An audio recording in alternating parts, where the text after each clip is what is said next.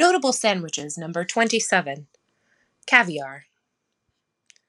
Welcome to the latest installment of Notable Sandwiches, the feature where I, alongside my editor, David Swanson, stumble through the demented and mysterious document that is Wikipedia's list of notable sandwiches. This week, a Russian standard, the caviar sandwich. What a time to be writing about caviar. I generally enjoy these sandwich columns as an opportunity to get my head out of the relentless river of shit that is American politics. I get to delve into food history, imagine or recreate beautiful and strange flavors, consider bread and its accoutrement with, at times, unnecessary gravity. And the truth is, I love caviar. But it feels like farting in an elevator to be writing about caviar right now. Everything is fucked. Fucked, and I'm writing about glamorous little fish eggs that cost obscene amounts for a spoonful.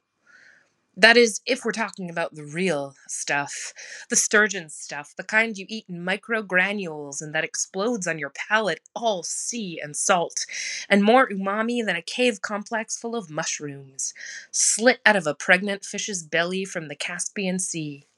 The future of an endangered species shipped in jars to perish in ecstasy on your waiting tongue.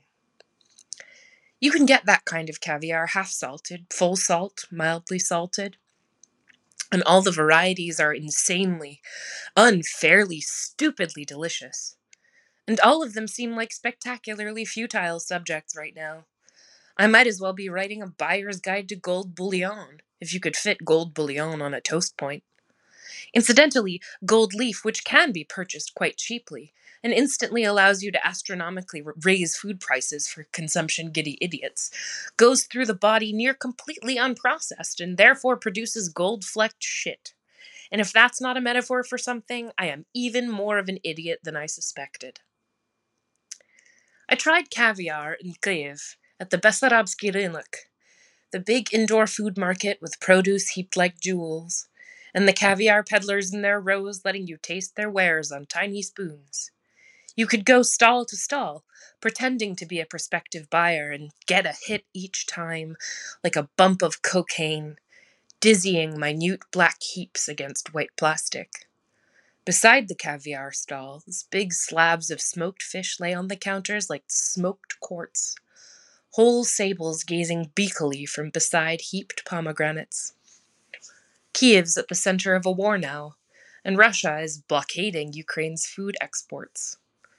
One New Year's, when I was married, my husband and I threw a formal Russian-style dinner party, flush with the promise that our life together would last forever.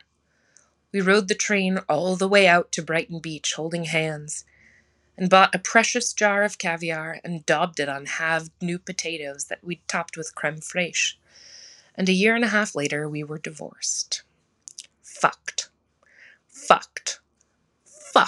No amount of gorgeous tasting eggs, scooped from the corpse of a big, slow, primeval fish can rescue it.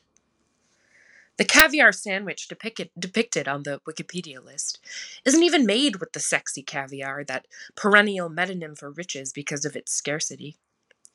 It's not sturgeon caviar, which hyper-connected Soviet bureaucrats used to smuggle in suitcases to the ultra-elite, the kind people probably eat on yachts to this day.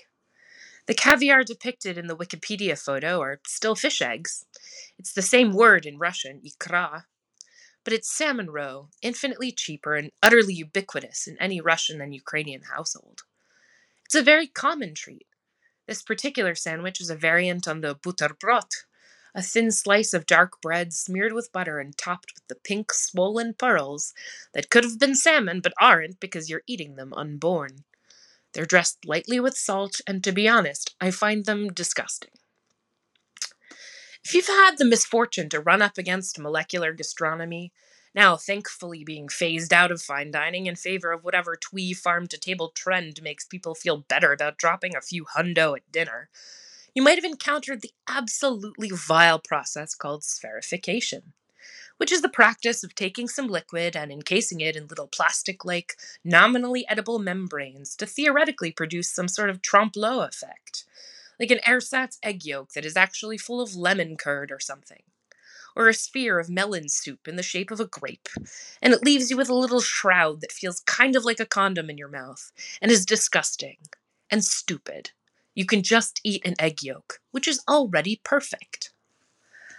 I know about spherification because to fulfill a requirement at Harvard, I took a class called The Science of Cooking, hoping to learn why eggs scramble like that and why onions go translucent, and other alchemical secrets of everyday kitchen life.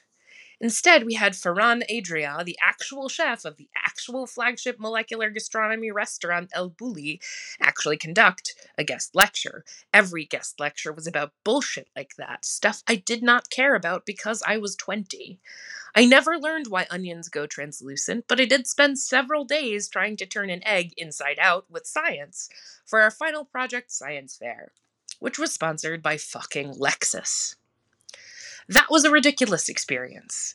But salmon roe is nature's way of creating the disgusting sensation of having a tiny condom filled with salty jizz water in your mouth without having to suffer the indignity of a Harvard education.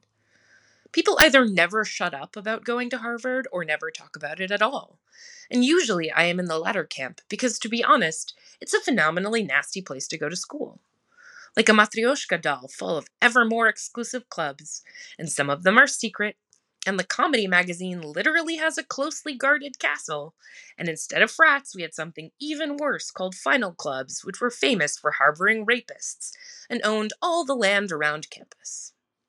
I did love the classes, and I learned Russian, which was great, but overall the place is very rich and very bleak, and leaves a bad taste in your mouth, like the illusion of an egg.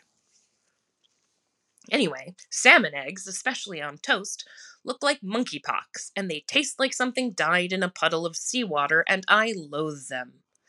The other cheap alternative to the real deal black tar caviar is called baklajanная ikra, eggplant caviar, and it's not caviar at all. It's just a rather nice vegetable spread that's very savory and has some red pepper in it and is altogether pretty unoffensive.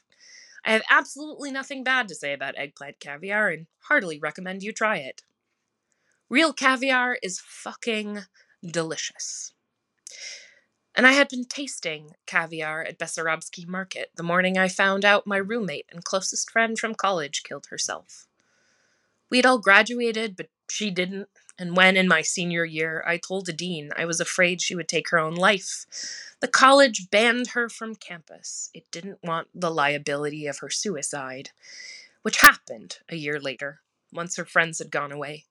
I never got to say goodbye, and I could still taste salt on my lips. It was a sunny morning, and all of this, you have to understand, came rushing back to me as I sat down to write this stupid column in this stupid, wrenching, terrible week, and had hoped to pry something good out of the depths of my brain like a luminous black egg. A small, good thing.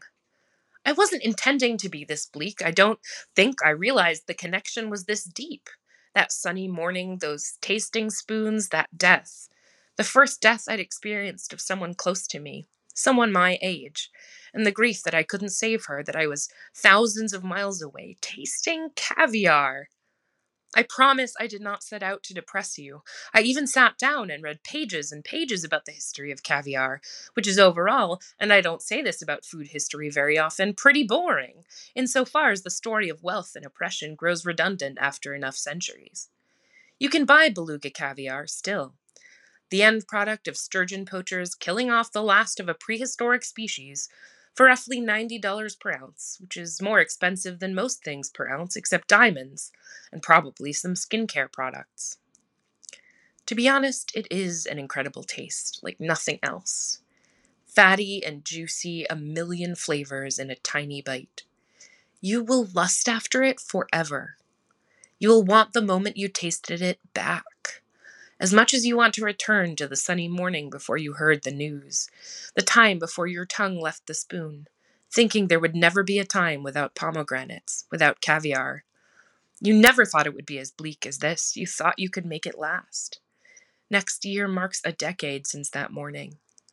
It says forever young on her grave, and they wrote the years she went to Harvard on her headstone, even though that place killed her as much as anything did. I suppose you could spend all your money on caviar if you wanted. You could stuff your fridge with all those poached, exploding futures until they went rank on you. Or you could be sensible and simmer an eggplant and tell yourself it's just as good. There's no right answer. There's only being alive, being here while you are, a little miracle in a fragile skin.